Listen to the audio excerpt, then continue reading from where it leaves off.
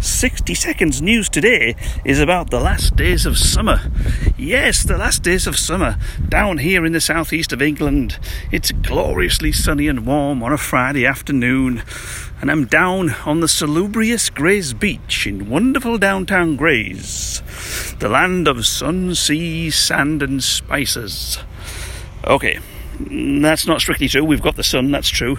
The sea, we haven't actually got the sea. We've got the River Thames, but, you know, it's got water in it, that's close enough. Sand, no, that's just a lie. There is no sand.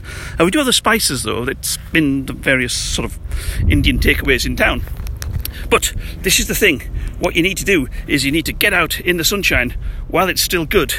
The last days of summer are here for you now. And that is 60 Seconds News.